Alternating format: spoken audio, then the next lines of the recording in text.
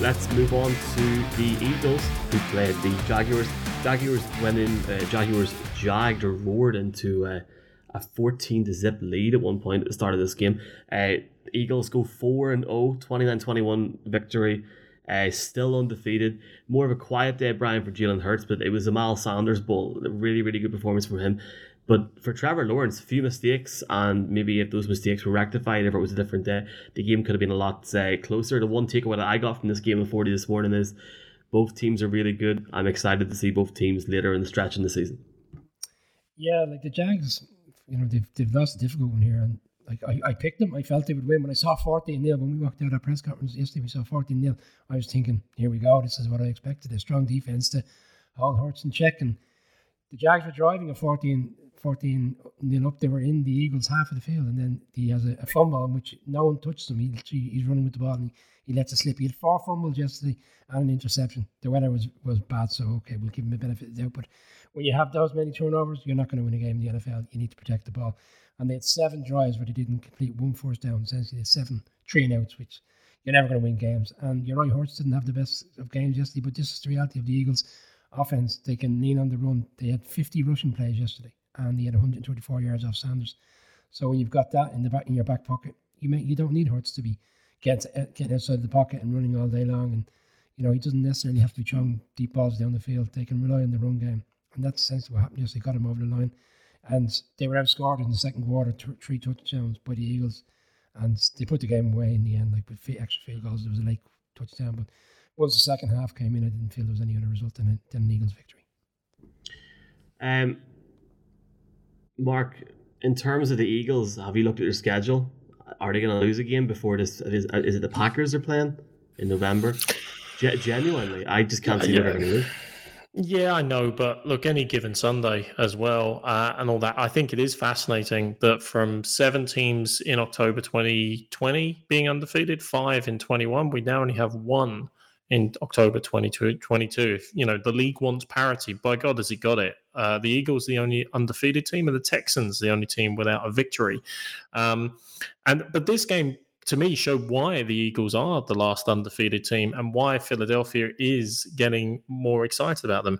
Sirianni's putting his trust in Jalen Hurts. I mean, he didn't have a huge day in terms of numbers per se, but they were in a very difficult 3rd and long situation right by the goal line, going backwards, messing up a drive a bit. And Hurts came out not only with a great 13-yard run, but then a huge run, if you can have a huge run, for 3 yards for a touchdown, where he took a massive lick on the goal line. It was a real, I'm going to get it. This is me. This is kind of all my frustration about being trying to, tailored as a tailback or a running back, about losing my gig to Tua back in Alabama, about no one believing in me and all these people giving out about me.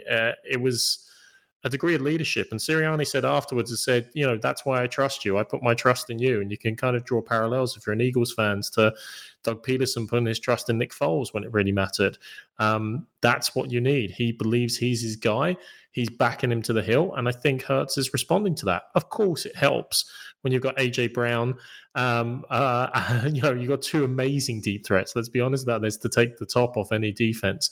That helps with Smith and Brown. So, that's nice. But they've got a great rushing attack. They've got a really good defense.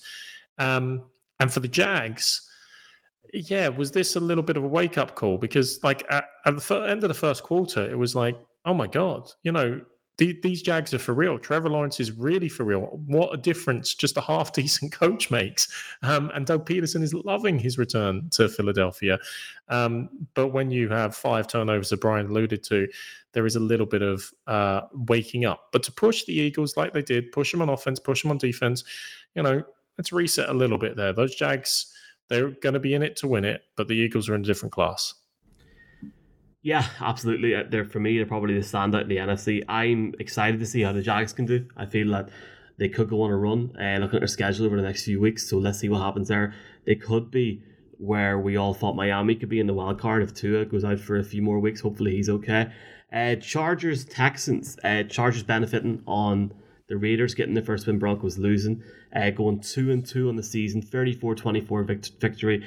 A couple of elements here. Brian Davis Mills, obviously, a couple of interceptions, but this Texans team to put up 24 against the Chargers in the situation that they've been in recent years, and the situation in which the Chargers are in is not too bad.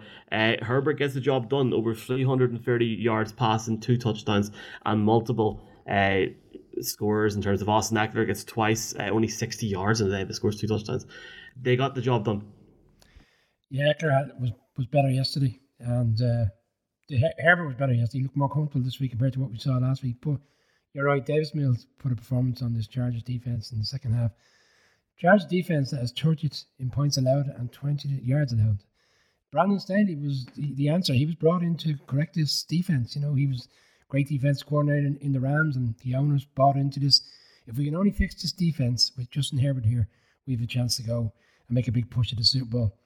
I'd argue if there was any decent head coach in there coaching this team really would be a Super Bowl contender. But whilst he's there, I don't believe in him. Yeah, it's a good win. They allowed him to come back. Davis Mills, who for me is an average quarterback, put up a lot of yards on them. Maybe people will challenge me and say it was garbage time stuff, but they came back, rallied, got some nice points on the board. I'm still not convinced by the Chargers. I don't think I ever will, to be honest. Not this season, anyway.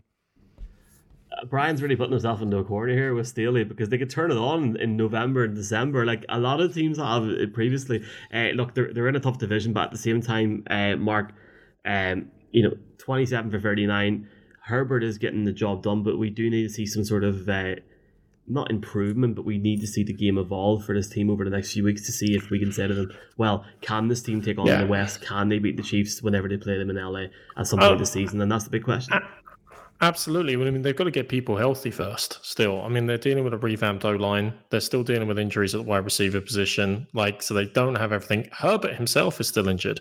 I mean, when they had to kind of account for Slater's absence and kind of plug and play a left guard this week, you do worry about him aggravating injuries further. So this was always, to be honest, a game to get through. Of course, they should beat the Texans, especially they should beat the Texans with Davis Mills at quarterback, because he's not been performing well this season at all.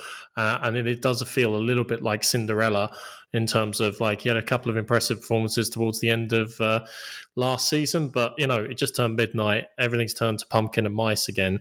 And he's been found wanting, left on the side of the road in rags. The reality is he's probably going to be a starting quarterback for the Texans for the rest of the season, because it's not like they invested in the backup position behind him. So again, another head coach, in this instance, Lovie Smith, at the Texans, is being left out to dry by his GM, by his ownership yet again, and the rebuilding continues. If I'm a Chargers fan, or if I'm looking at the Chargers' weakness, again, it looks like run defense. Like, you knew what the Texans were going to do. Dameon Pierce had a kind of a career day. He had one big run for 75 yards. He put about 130 on the ground. Like, if you're letting a player of that caliber gash you, what's it going to be like? I mean, Melvin Gordon for the Broncos, for example, Michael. What about Clyde Edwards-Hilaire from the Chiefs in relation to it? Josh Jacobs had a great day rushing the football yesterday. What about him for the Raiders? Like, they must be licking their lips if that Chargers run D is not going to perform again. Been their Achilles heel many's a year, especially last year, and actually the year before that. I think they were 31st in the league. So you're right. If Staley isn't fixing that, then, Christ, guys, that's what you're supposed to be doing. But it is week 4. Get the win, move on, try and improve next week. Talking about improving, a team that's improved this season so far at least, Detroit Lions put up 45 points against the Seattle Seahawks. And by God, they still lost the game 48-45. Everyone's talking about Geno Smith, who is cooking or playing well. Jared Goff had 378 passing yards yesterday for 4 touchdowns, albeit 1 interception.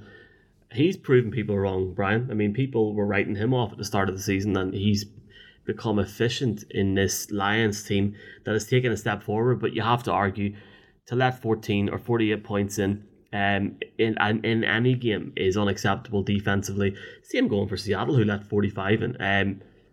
I don't want to say 2 bad teams, because I do rate the Lions more personally than the Seahawks, but it didn't show yesterday.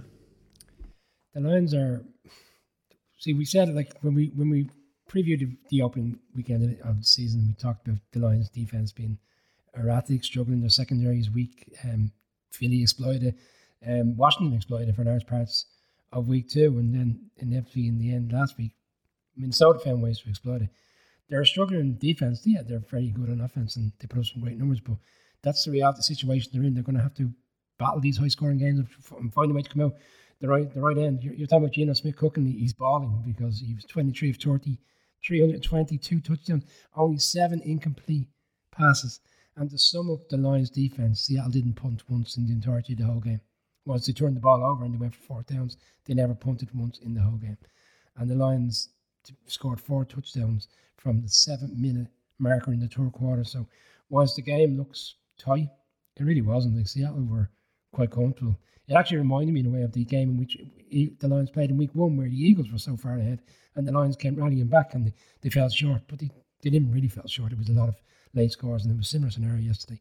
Seattle, I was a bit annoyed with myself because I've been high on Seattle and I picked them a couple of times and they haven't delivered, and I felt yesterday was a game for them, but I went with the Lions. But when I saw the injuries, we discussed it yesterday morning before we did the show in London, the fact that Brown was out, Swift was out, DJ Chalk was out, I think if we had known that situation when we were making our selections earlier in the week, we may have changed our pick towards Seattle. But Pete Carroll, he just finds ways to get wins out of teams that when he doesn't have a good roster.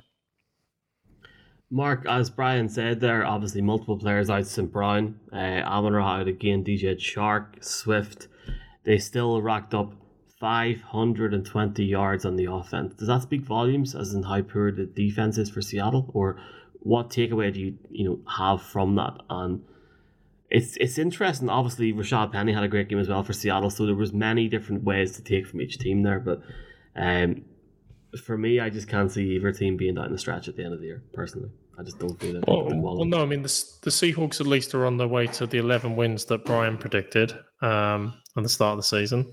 He only predicted 9. I know, that's why I'm doing it. He only predicted 9, but we'll keep adding to it.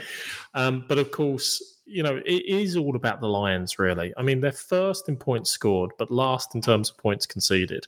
A 1-3, but I think it's 35.25 points per game they're conceding, and they're scoring 35 points per game. I mean, it's razor thin, but they're 1-3 on foot of that. I mean, they just go to cement their legacy as the red zone team of the century, as far as I'm concerned, because you can never not watch them in that 6 p.m. window, because they're either putridly behind or putridly ahead, and then there's always drama in the fourth quarter whenever they're playing. And look, they're entertaining to watch at the moment. There's been plenty of Lions teams outside of the Barry Sanders years and the Calvin Johnson years, but they've been dreadful to watch. So at least you've got that, Lions fans. But what are they going to do about that defense? Dan Campbell came out and said, we're going to review the entirety of this defense from coaching down over the next week. Well, what the hell were you doing during the whole offseason? What the hell were you doing during the first 3 weeks when you've been terrible? Why are you suddenly turning around to that with a quarter of the season gone? Look, I'm sad for it. They seem like a good news story. They're obviously Hard Knocks. They're very entertaining. The dude cares, and he actually seems to be a pretty decent coach, especially if he's reviving the career of Jared Goff. But they can't keep playing games like that. As a neutral, fantastic to watch. Bet the over every time. But, that's completely and utterly unsustainable. And who knows? Maybe Brian is right about Seattle. Maybe they're going to sneak in some sloppy wins here and there, but are we convinced by Geno Smith? No. Are we convinced that they have the pathway to the future necessarily there? No, not at all. I'm really intrigued to see how they get on this weekend, because they're playing at home to the Patriots, and I touched on the fact that Belichick, despite his roster, finds a way to put a proper game plan around. So I'd be interested to see how he game plans around an explosive offense. Yeah, I should have remembered that before I made that comment now for Seahawks fans to rub in my face again, Brian. Thanks.